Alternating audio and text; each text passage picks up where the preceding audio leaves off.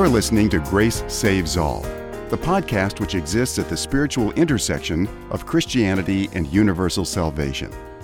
In this podcast, we will be exploring an ancient and modern approach to Christianity which affirms both that grace saves alone and that grace goes to all. And now, here is David Artman, author of Grace Saves All, The Necessity of Christian Universalism. Hello, everyone, and welcome again to the Grace Saves All podcast. I'm pleased to welcome to the podcast today Reverend Kalen Freestead. He is a United Methodist minister who has served a variety of churches in Iowa. He is the author of Destined for Salvation, God's Promise to Save Everyone. After his book went into print, Kalen traveled 3 years full-time just speaking at churches. And then he went back to parish ministry half-time. He retired in 2013, and since then has been spending half-time on the road since then. In the last 18 years, he has spoken in all 48 contiguous states, as well as in Canada and in England. He has spoken to more than 360 churches altogether. Also, his book, Destined for Salvation, has sold more than 5,000 copies. Destined for Salvation exists as a book to read, and also there's a study version of the book as well. For more information about Kalen, you can visit his website at destinedforsalvation.org. That's all one word, destinedforsalvation.org. And the name of Kalen's ministry is Destined for Salvation Ministries. So, Kalen Freestead, welcome to the Grace Saves All podcast. Thank you. It's great to be with you. Well, let's just get started by you telling a little bit about yourself, about your growing up. So can you tell us just about that, what that was like? And I believe you grew up in the Methodist Church. Is that correct? Well, actually, I grew up in the Lutheran Church, the American, American Lutheran Church out in South Dakota. Mount Vernon, South Dakota was my hometown. And I attended a small Lutheran church. And it was a pretty conventional church or traditional church. Mm-hmm. But in regard to the issue of universal salvation, which I had come to believe in, years after that, after my growing up, it was commonly taught that some people go to heaven and others go to hell, and that's just the way it's going to be. And so we were often warned, to get our soul saved so we wouldn't go to hell when we died.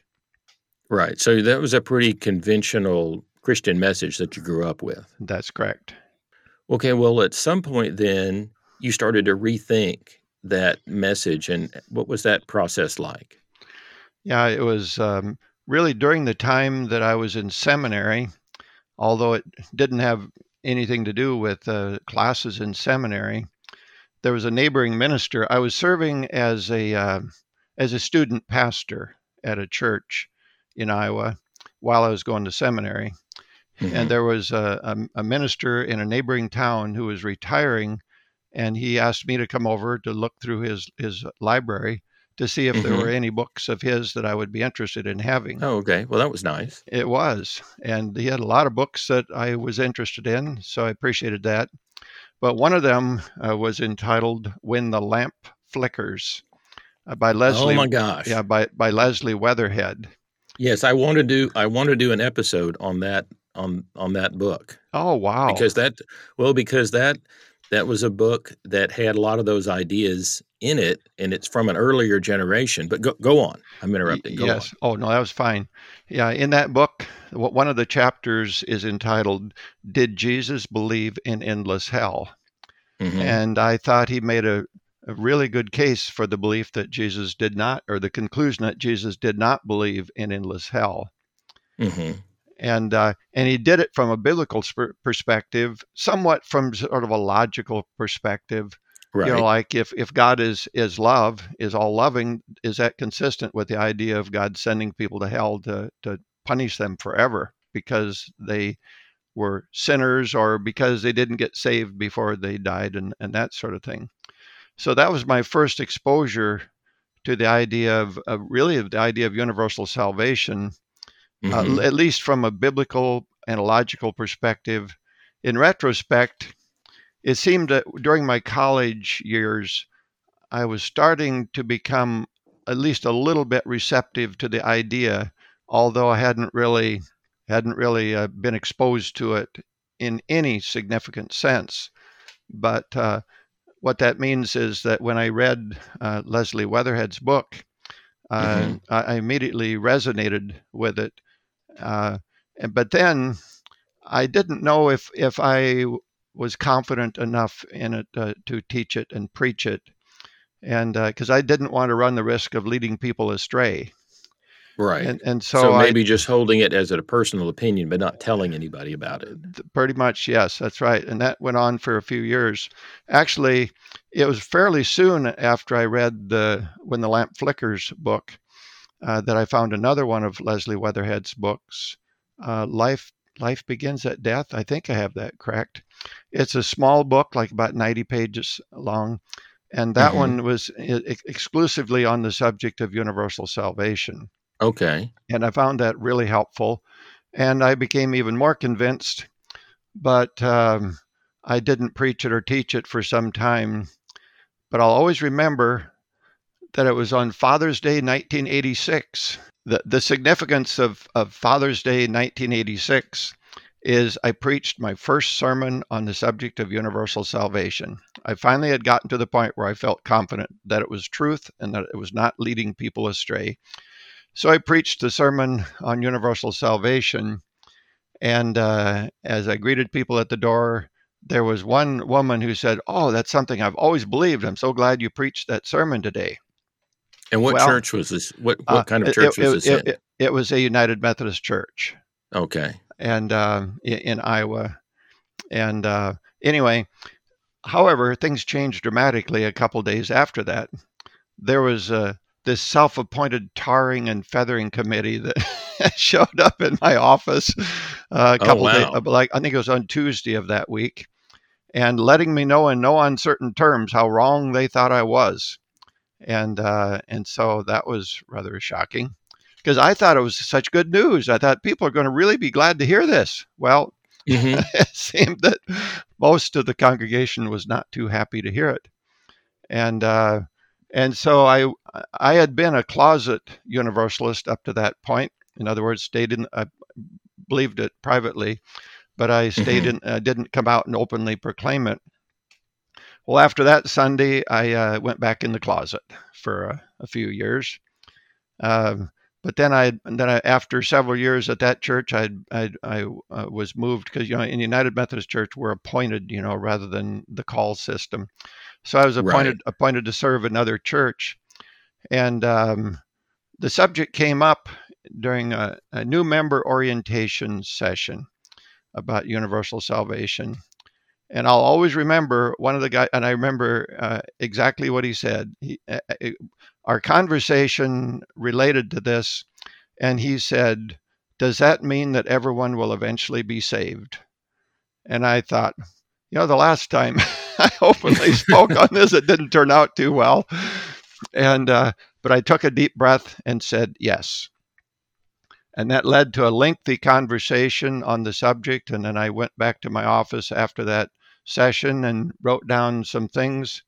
Then we had another session with that group, and we spent really the next whole session talking about it as well.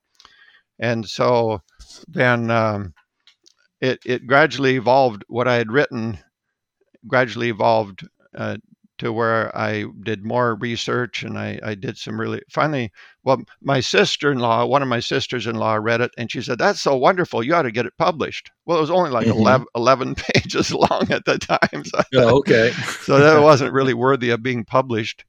And but I thought, well, I guess maybe I should start taking it seriously. So I started doing your book isn't terribly long. I've got it right here. Yeah. It's about 150, I think. Yeah. Right at about 100. My copy is right at about 150 pages. Yeah. So it's not a real lengthy book. But anyway, it gradually evolved into a book. And but it took me forever to get it done. I think it was like 18 years or something. I worked on it before I finally got it in print. But the book, I wrote it in a way where it could be easily understood, and I let some of my friends review it over that period of time. And if they said, well, what does this word mean? If I'd used a particular theological word, that is commonly used in seminaries, but people in churches may not always understand the words, or they're not common at least.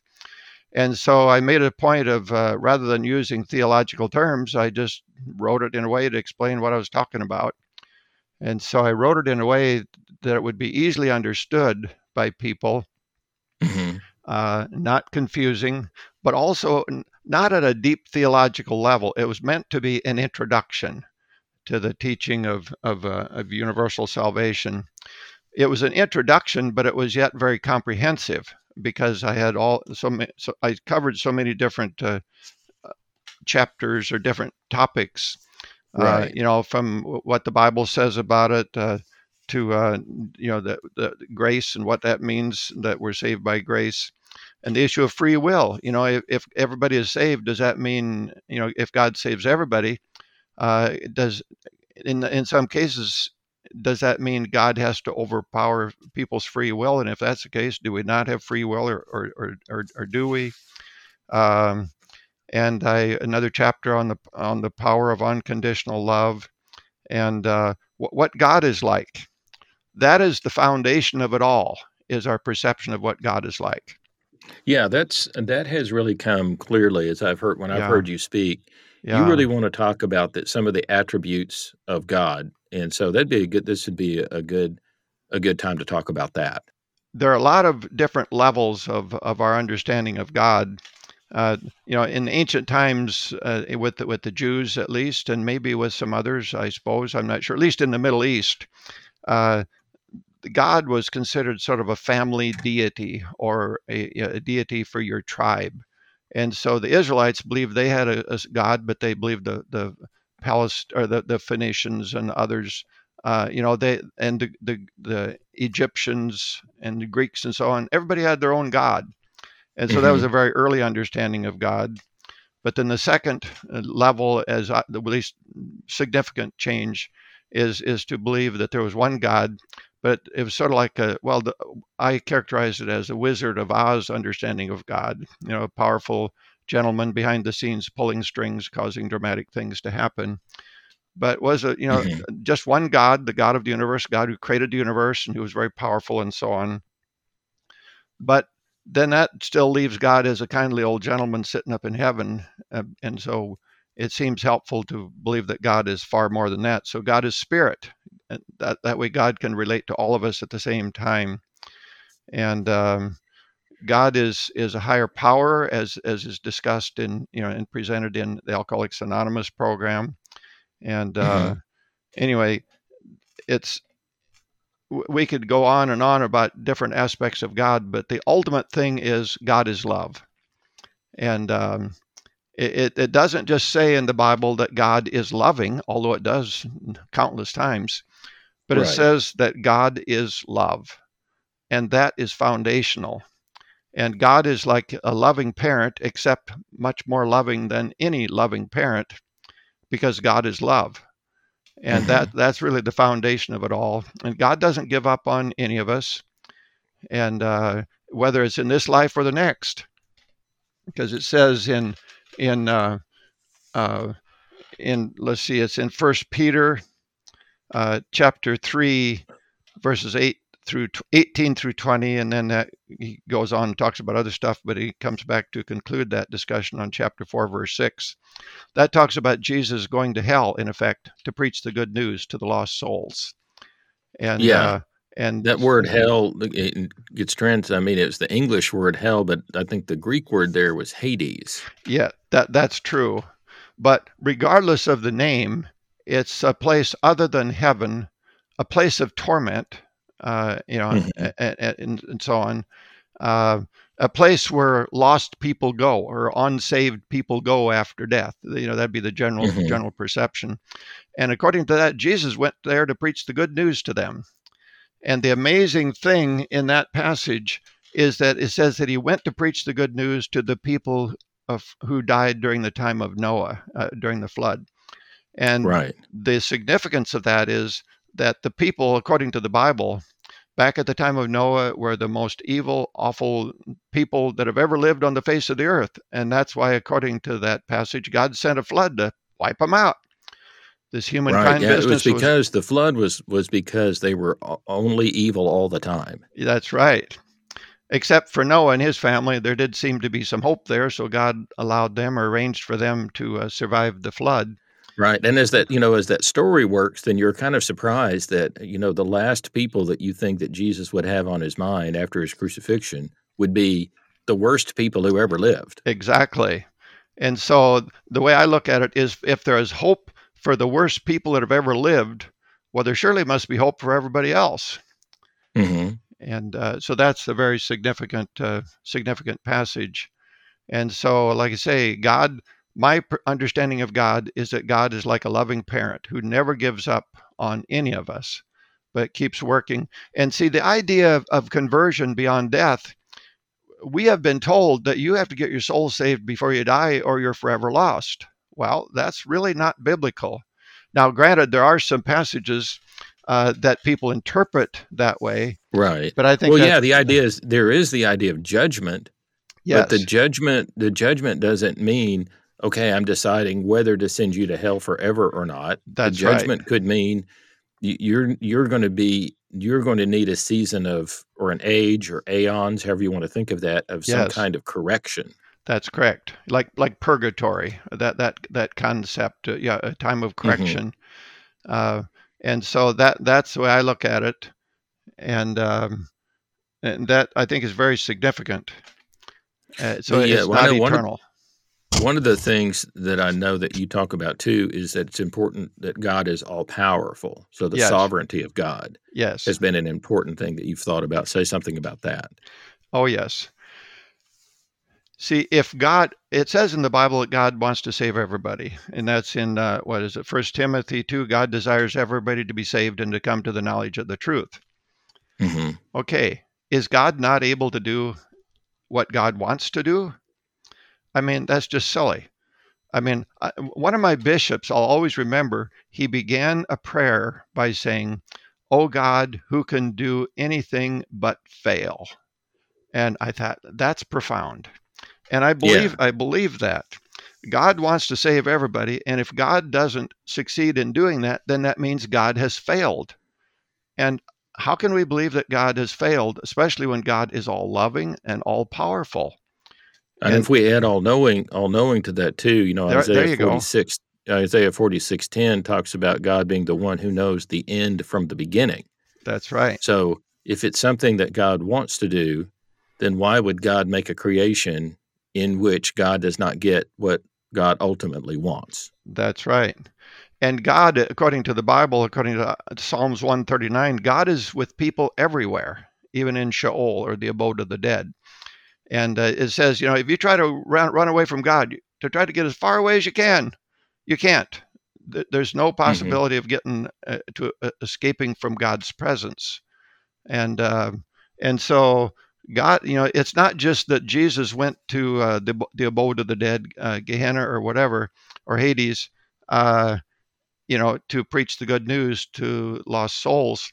See, there are many fundamentalist Christians who are well aware of that passage and very familiar with it, but the way they interpret it is that it was a one-time thing. Jesus went to preach the good news to the people who lived before he did, you see, because Jesus hadn't lived yet, so they wouldn't have had a chance to hear about Jesus. Therefore, he went to preach the good news to them. It was sort of a once and for all, take it or leave it kind of visit to the place where the lost were. So that's the way they interpret it, that it's a once and for all thing, rather than a continuous thing. Yeah, the thing that I've noticed is that we end up looking at the Bible through a lens. And depending on the church that we grew up in, especially if we were grown up or formed in a church that had very, very strict doctrines, you're taught to look at the Bible a certain way. Yes, that's correct. And once you're in that system for a long period of time and everything's explained to you that way, it's just hard to see the Bible any differently. But then what I noticed is that once I allowed myself to really start looking at the arguments for Christian universalism and looking at God as a loving parent who desired the salvation of all, who had covered the sin of all in Christ, who was sovereign over all, and who would ultimately be all in all. And I started looking at all the scriptures for that and started looking at early church fathers who had believed this. And I started just looking at all the good arguments for it. When I started looking at it from that perspective and authors that were writing about it, I found a lot of verses that I hadn't really paid too much attention to before. But once I started looking at those verses with this new universal reconciliation, universal salvation idea, I just started seeing a lot of things that I hadn't seen before. Yes. And you mentioned the belief of people during the time of the early church in the belief in universal salvation. And that, I believe, is of extreme significance. I had no idea before I started studying this as well myself in depth. And that is of extreme significance that it was commonly believed, apparently much more common to believe in universal salvation than to believe in eternal damnation during the time of the early church. And there's Origen and Clement and of Alexander and a lot of other people who taught universalism, and that didn't change until the 6th century. Of course, in the year 553 is the first, whatever. I'm not sure. It's an ecumenical council. It's the 5th General Council, but it's the Second Council at Constantinople. There we go. Okay, yes. Anyway, so that's where the church officially took a stand against the teaching of universal salvation. And so for more than 500 years, which is a long time, for more than 500 years following the time of Jesus, the predominant teaching, it appears, among Christians was to believe in universal salvation.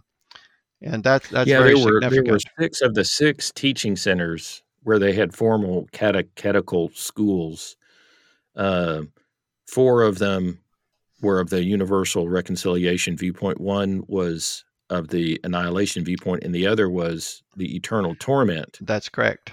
Camp. And it was that interpretation that ended up, Augustine was really the theologian who really formulated it for Western Christianity. And once Western Christianity became aligned with the empire and then became a violent, approved the use of violence, it started Christianity as an imperial religion had to sort of focus down on something that would work for emperors and empire. That's right. And to me, that explains a lot why the Christian universalism was sort of put to the side once Christianity became an imperial religion. Exactly. That's a good perception, and that's exactly right. That's what happened. In regard to the foundation of universalism, I'm thinking from a biblical perspective. I'd like to share some things regarding that. Okay. For example, there's Luke chapter 15, which with the 3 parables, the parable of the lost sheep, the lost coin, and the prodigal son. Right. It is, I think, of extreme significance. There was 100 sheep, and one of them got lost, and the shepherd went out and looked for the one until he found it. Now, it doesn't say until he found it. He didn't just go looking. That's right. He didn't give up. Right. And that's the key word, until he found it. And so we don't know how long it took, but he looked until he found it. And, in most churches, people would think, well, if like in, say, for example, attendance of your members, if you got 99% of the people to attend, well, hallelujah, that'd be very successful. Right. We're not going to go out looking. We're not going to go out looking for that one person. No, you would be very content. Or if it's 99% of the people in the community are churched and they're Christians, okay, that reduces the motivation to go look for that last one. But that is of extreme significance. So the shepherd looked for the one lost sheep, and the lady looked for the one lost coin, and the father kept waiting and yearning and looking for his lost son to come home, the prodigal son, until he welcomed him home. And so those are really... I like that detail in the parable, is that the father is expectantly waiting for the son to come home. Yeah. That's right. It's not like he was preoccupied doing other things, and the son sort of surprised him when he showed up. He saw him at a distance and ran and hugged him and kissed him. Yeah. So that tells us a lot about the character of God. And that, like I say, is the foundation of it all. But there's so many other passages, like the passages which I call the all passages. In other words, the passages that indicated that all people will be saved. And it's of great significance that the word all means all. There's no ambiguity to what the word means, whether it's Hebrew or Greek or English. The word all means all. And, like Jesus in John 12:32 says, I, when I am lifted up, will draw all people to myself. And yes, that's powerful. Yeah. Romans 5:18, therefore, just as one man's or Adam's trespass led to condemnation for all, so one man's or Christ's act of righteousness leads to justification and life for all. That's particularly powerful because most, especially if I'm talking with a conservative Christian, I can ask, well, do you believe that, all people have fallen short? Yes. And they'll say yes. That's but then if you look at that logic in Romans 5, okay, well, look what Paul does with this. He says the same thing, but then he also says all are covered with the righteousness of Christ now. That leads to, life and forgiveness. Exactly. And that's a perfect parallel. It's not like all people are sinners, but only certain select people are saved. All are saved. And then that gets reaffirmed toward the end of Romans 11:32, where we find Paul saying that God has consigned all people to disobedience in order to have mercy upon all. Yeah. Yeah. And another one that I like of the all passages is 1 Corinthians 15:22. For as all is the same theme. For as all die in Adam, so all will be made alive in Christ. Yeah, and also that idea that God will ultimately be all in all. That's what that is all leading to. Yeah. 2 Peter 3:9. The Lord is not wanting any to perish, but all to come to repentance. It's just amazing. It's wonderful. This is not just one obscure passage. The concept of all is repeated over and over and over, and there's, like I say, no ambiguity to what the word all means. It means all. Now, one of the things that people will have a problem with about this is they'll say, well, I think especially in America, because we are the land of the free, and we have, and America is about self-determination. People can have the idea, they can sort of transport those ideas into their Christian faith. And so the idea is that, well, God gives everybody a chance, but we are the captains of our own destiny. We are self-determining. We decide ultimately what we are going to do. So, yes. That freedom is always a good thing, even when we use freedom to, even if we used our freedom to ultimately ruin ourselves. Freedom is such a strong value in our culture that the idea that God would deny our freedom even to lock ourselves in hell forever sounds like a bad thing. So how do you to some people, so how do you work through that idea of free will and how that relates to Christian universalism? Yeah. That is really a good point. That is a central issue that needs to be addressed. It's a combination of God being a loving parent. God will wear everybody down, and God has all of time to accomplish this. So it doesn't have to be done during this lifetime, to get people saved, to get people converted and transformed. God has all of time, as much time as necessary. And so a loving parent can usually reach a child. I mean, there can be exceptions, but parents, when they just keep loving a child, usually it has a profound effect. Sometimes it takes longer than others, but normally it has a pretty profound positive effect. Well, God is a loving parent to the extreme, to the ultimate, and so I think God just keeps loving us into heaven, so to speak, loving us into conversion and transformation, and God has as much time as it takes. And so, you talked about something important there, the idea that we are all God's children. Yes. And that's sometimes disputed some people saying, well, no, everybody's not God's child. But I like that passage from Acts, the 17th chapter of Acts, where Paul is preaching in Athens to a group of pagan people, and he compliments them on their spirituality. And he begins, I notice you have an altar to an unknown God. Let me tell you about what you don't know about. But he says to them, as even your own poets know, we are all the children of God.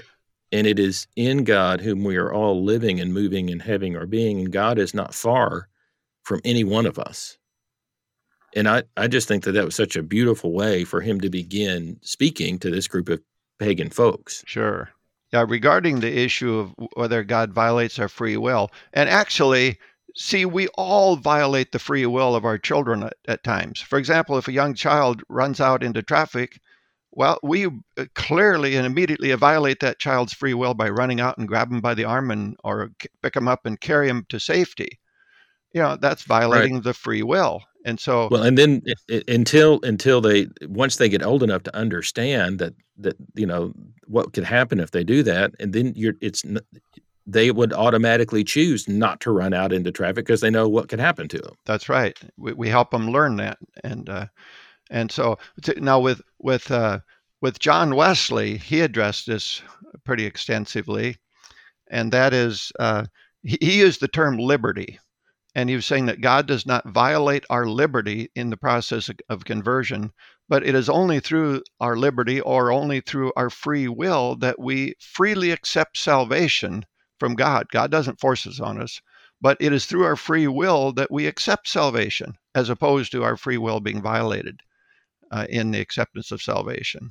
Well, okay, now this kind of gets us into the territory of discussing United Methodist Church and its theology, that sort of the official theological position of the United Methodist Church, as I understand it, is that God gives grace to everyone.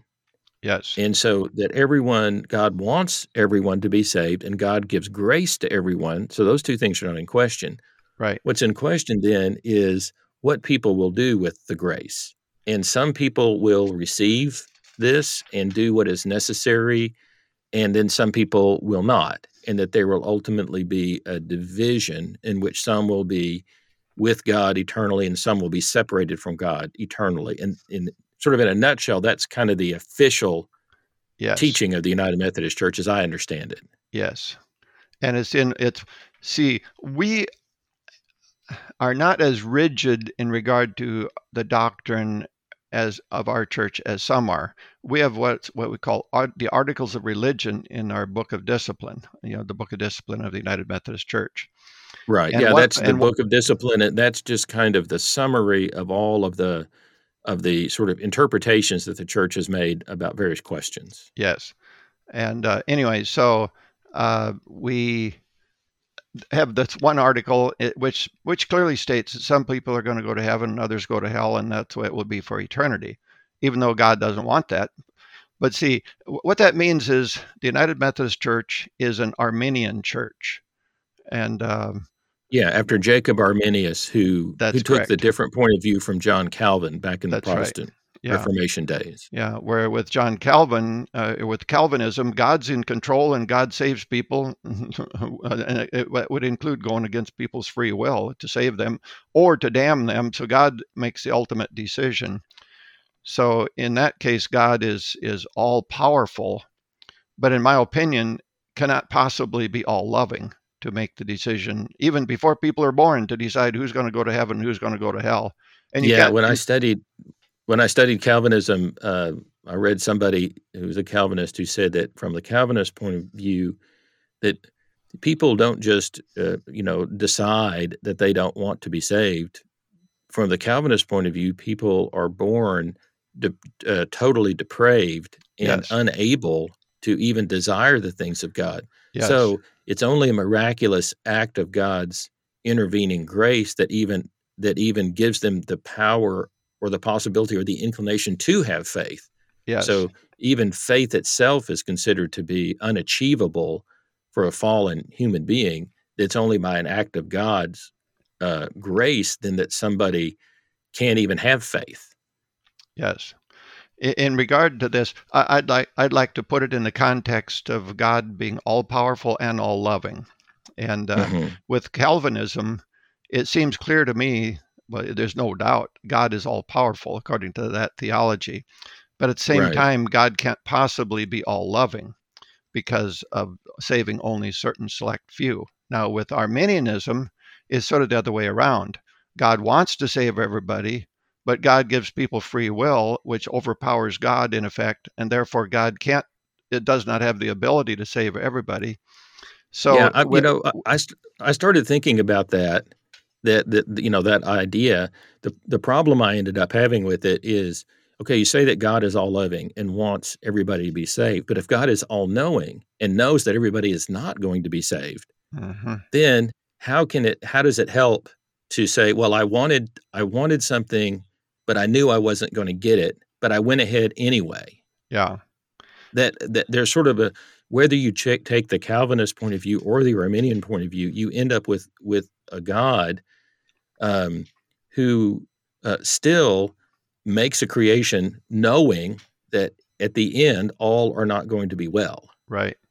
And so with Calvinism, you have an all-powerful God, but not an all-loving God. With Arminianism, you have an all-loving God who desperately wants to save everybody, but a God who is not all-powerful because God fails to accomplish what God wants to do. Yeah, well, an all-loving God who seems to be somewhat at odds with God's own self. It's like, I want to do this, but I'm not going. I want to do this, but I'm not going to. Right. It's a weird. Yes, it's a weird situation. But with the teaching of universal salvation, you get beyond that problem. In other words, it's only with the teaching of universal salvation can we believe that God is both all-loving and all-powerful. God not only wants to save everybody, but God is going to accomplish it. And I think that's really central. Yeah. So let's get back to we were talking about the United Methodist Church and the Arminian theology there. Yes. Well, your experience has basically been, you've been pretty open about your Christian Universalism. So even though it's not the official teaching of the church, neither have they sort of gone after you to defrock you or kick you out. That's correct. Which means our denomination is not as extreme on the issue of universal salvation as some are, because I'm well aware of churches in at least 2 or 3 different Christian denominations which would be considered more fundamentalist, where if a minister comes to believe in universal salvation, they are just expelled from the church. They can no longer function as ministers. And but now I can't say that everybody would get by with it like I did. I mean, I don't know.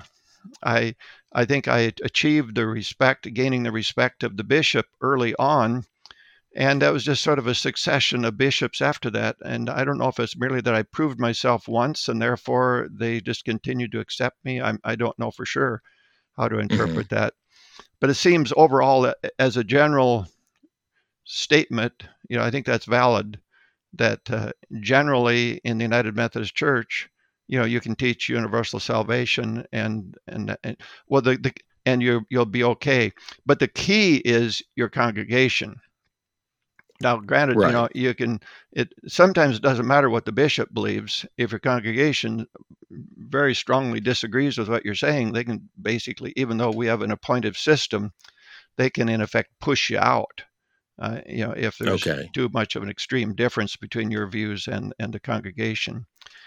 But see, as I told you, I first preached it on Father's Day in 1986, and then it was I think it might have been 88, or 80, maybe 89 when I preached it again at another church. But I realized that I had not made a very good case for it the first time. And therefore, I didn't blame them for responding negatively. I blamed myself because I did such a poor job of explaining it. And so after that, I did a much better job of explaining it and making a case for universal salvation.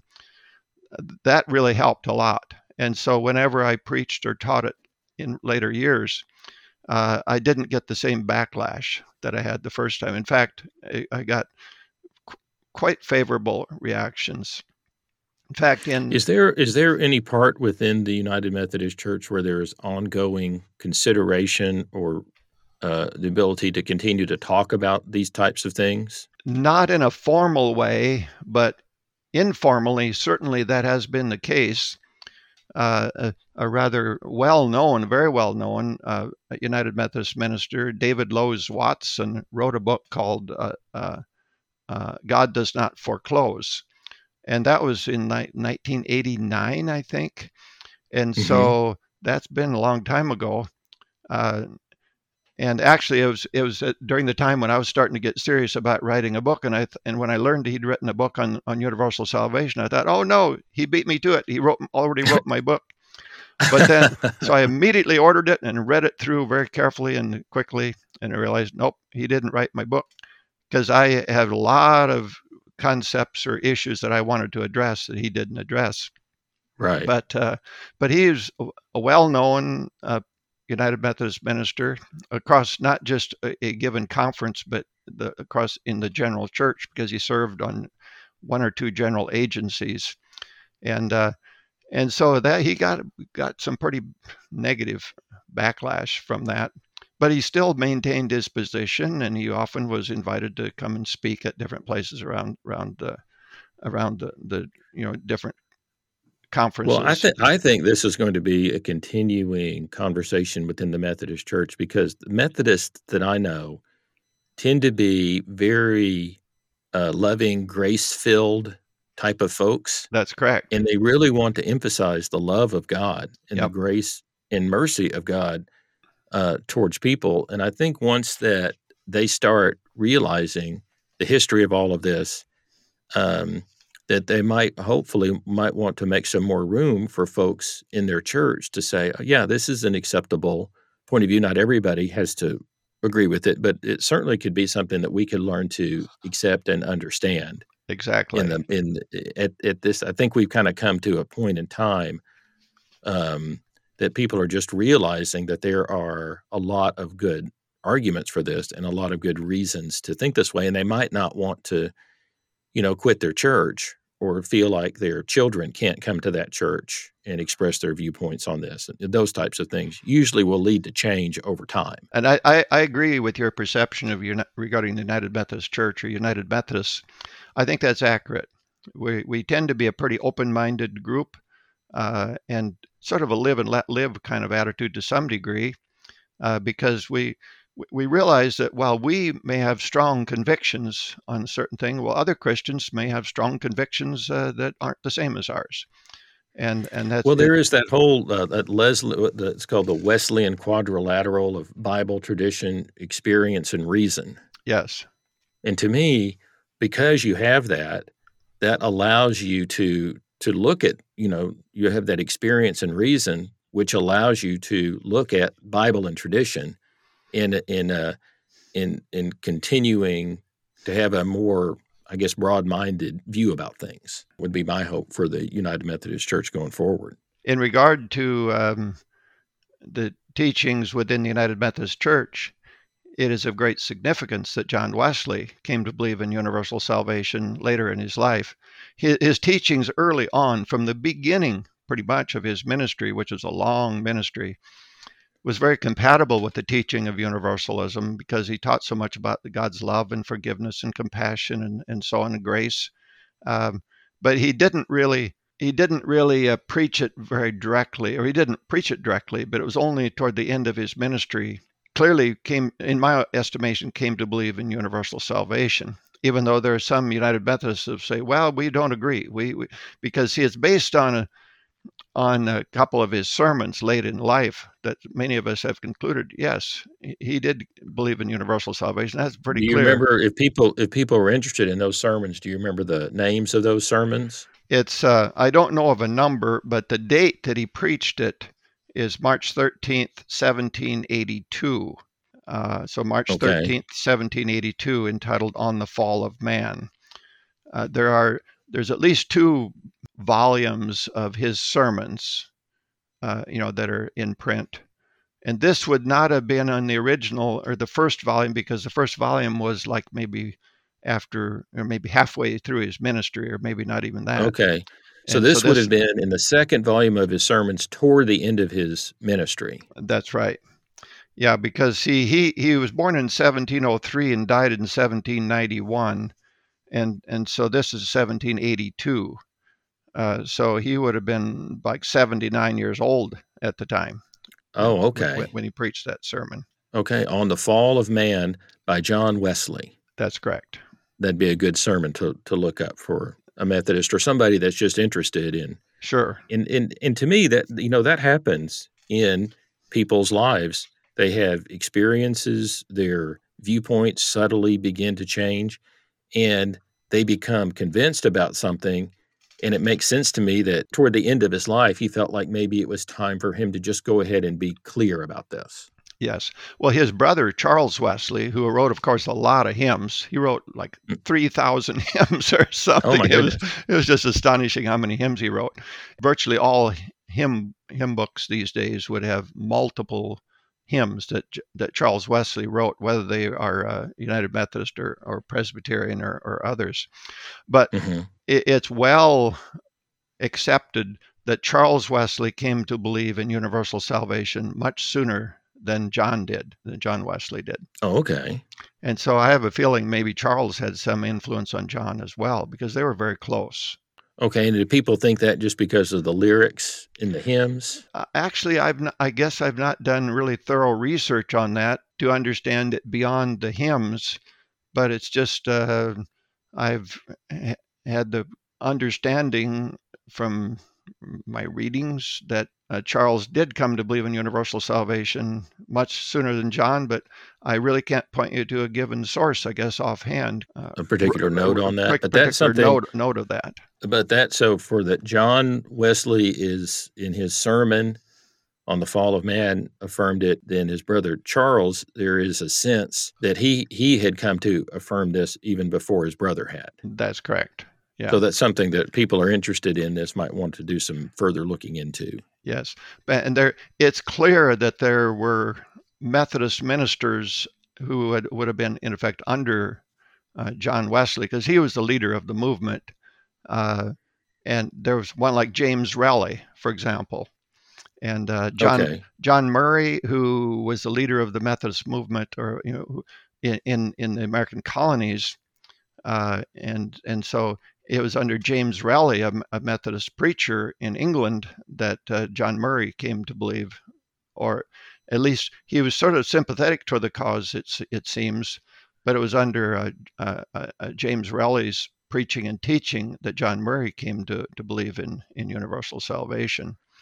So these were people that were in Methodist circles and then came to believe in Christian universalism. That's right. And so that has always been perceived to be consistent with the teachings of John Wesley, that a lot of the Methodists became Universalists. And like I say, John Murray came to the American colonies in the year 1770, and he worked closely with Quakers and Baptists, interestingly enough, because, well, Quakers, that's not a surprise, but Baptists had a much different view then, a much more favorable view on the teaching of universal salvation than many of them have today. But he worked closely with the Quakers and the Baptists in spreading the teaching of universal salvation throughout the American colonies. And so it was under Murray's leadership that the Universalist Church in America was formed. Now, isn't there an interesting story about how Murray gets to America and what happens? Yes, there is. This, I think, is really a great story. His in England, it started with tragedy. His wife had gotten sick, and his child had gotten sick. Both his wife and his child died, and he had spent a lot of money. He had borrowed a lot of money for doctors for doctoring them, but that failed, and he was terribly in debt. He ended up in debtor's prison, and his wife's brother ended up bailing him out, but he was so disillusioned. And see, a big factor was that he had started preaching and teaching universalism, and the friends turned away from him, and he just became very disillusioned. And so after his brother-in-law bailed him out, he decided to go to America to start a new life, and he was determined he was never going to preach about universalism again. Oh, really? And so he got on the ship and headed for New York City, and the wind blew them off course, and they ended up on the New Jersey shore, stranded on a sandbar on the New Jersey shore. And he went ashore to see if he could find a place to get some food for the people on the ship. He ran into a guy named Thomas Potter, and Thomas Potter had built a chapel 10 years before that. He had come to believe in universal salvation. And so it wasn't a totally new idea with Murray by any means, but it was not very many that believed it before that. But Thomas Potter believed in universal salvation. He built a chapel, and he was waiting for a minister to come to preach about universal salvation in his chapel.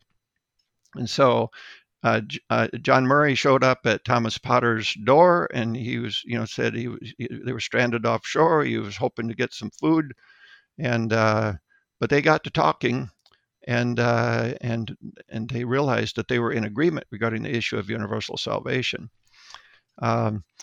And Thomas Potter wanted Murray to preach in his chapel, but Murray said, "Well, I'm not going to preach that anymore. And in fact, as soon as the wind changes, so we can get the ship off the sandbar, I'm headed for New York." Well, Thomas Potter said, "Okay, I believe the wind that is keeping your ship on the shore is the breath of God, and I believe God wants you to preach in my chapel, and I believe the wind won't change until you do. And so, would you, if the wind is still blowing this coming Sunday, will you consider that an indication from God that God wants you to preach in my chapel?" And John Murray hesitated a little bit, and he said, "Okay, I'll do that." So the wind blew and blew and blew, and then finally on Sunday morning, the wind was still blowing, and he went in and he preached a sermon to all the people that Thomas Potter could gather in his chapel. His sermon was an hour and 45 minutes long. And pretty much at the end of the sermon, somebody came in from the ship and said, "The wind has changed, the ship is freed, and we're leaving for New York soon." Well, John Murray decided not to go with them. And he received such favorable comments from the people after that service that he decided that he would again preach universal salvation. And so he and Thomas Potter became friends. He preached more than once. Occasionally in the future after that at Thomas Potter's chapel. And then he went to become the primary leader and organizer of the Universalist Church in America. He under his leadership, they organized a Universalist church in Gloucester, Massachusetts. And so that's considered the first of the churches of the Unitarian, the Universalist Church in America. And the Universalist Church in America did merge in 1961 with the Unitarian Church, Unitarian Universalist Association. Yeah, there's some Christian Universalist churches within the Unitarian Universalist Fellowship.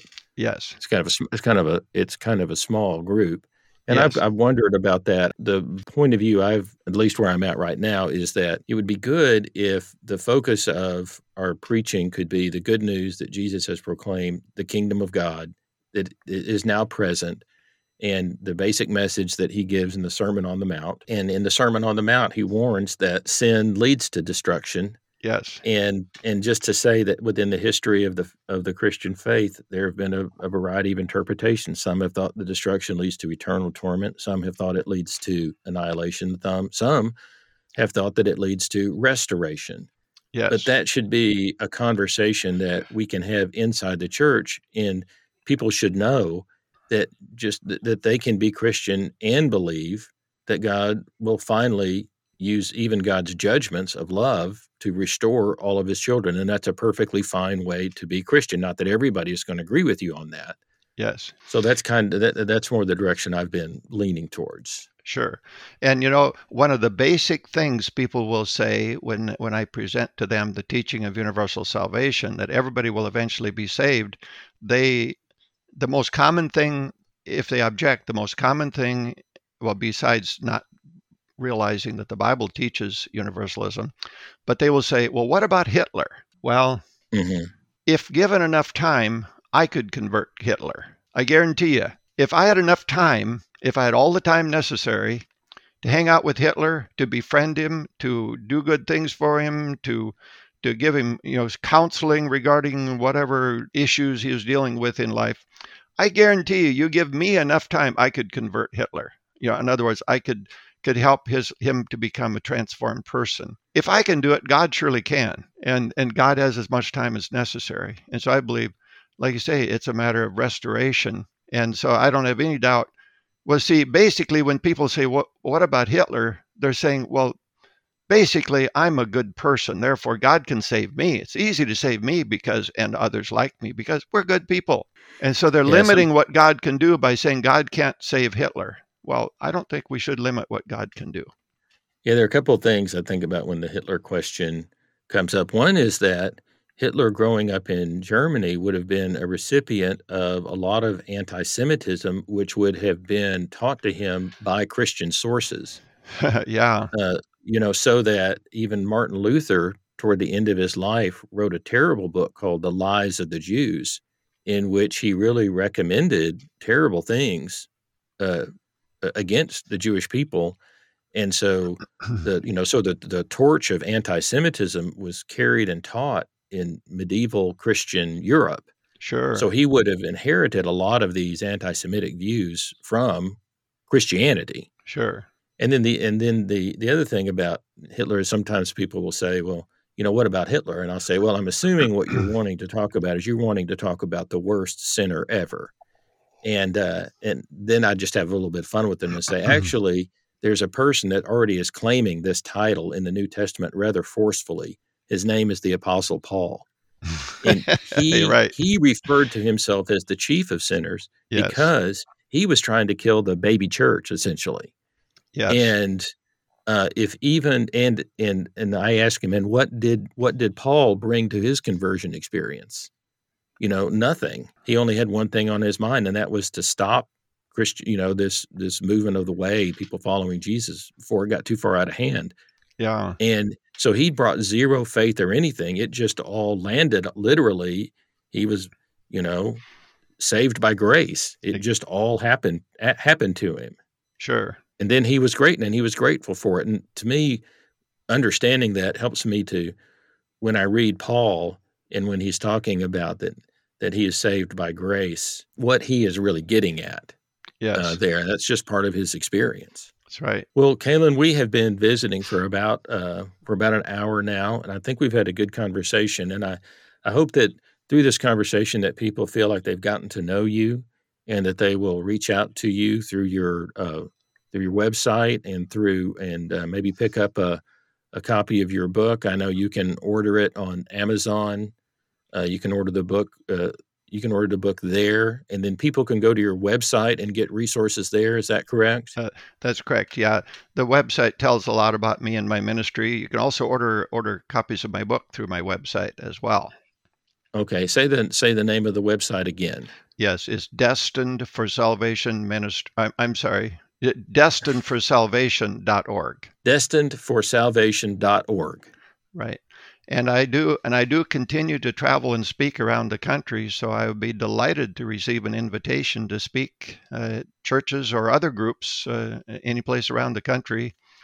Spend about half time on the road with my wife, living in our travel trailer, and we'll go anywhere. And now that hopefully we're winding down from the COVID situation, you can get back to doing that. That's right. My last speaking engagement was in Texas on March the 15th of last year, and I've really missed being on the road and speaking on the subject of universalism.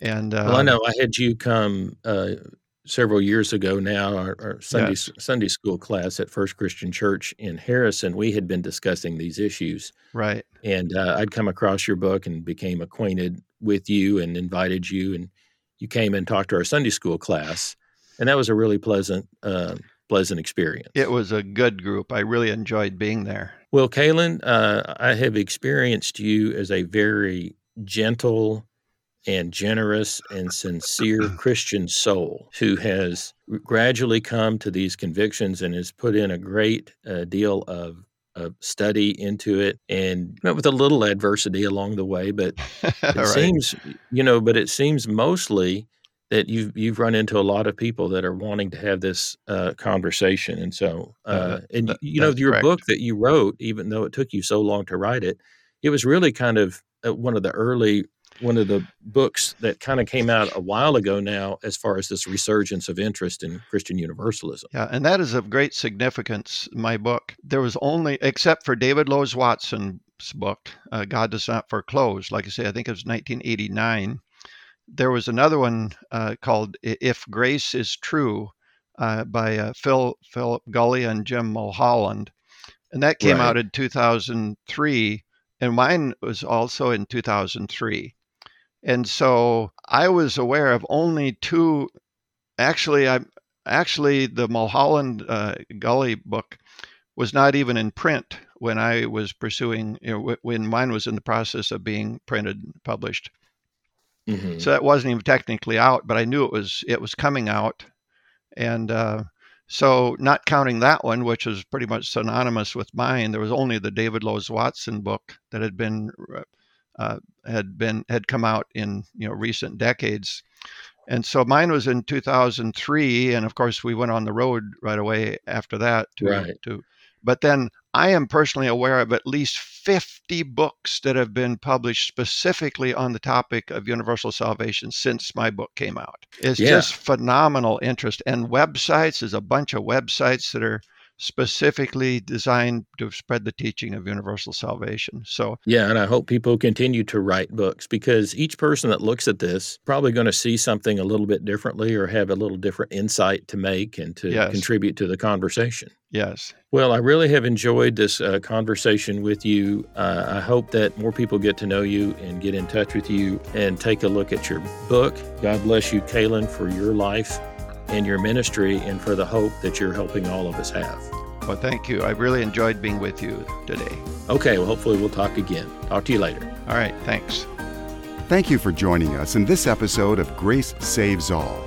You can help spread the word by sharing this podcast with others and by giving it a rating on iTunes. If you want to find out more about David, or if you'd like to leave him a message, go to his website, davidartman.net. In the meantime, let's work together to help a hurting world know about the greatest news ever announced.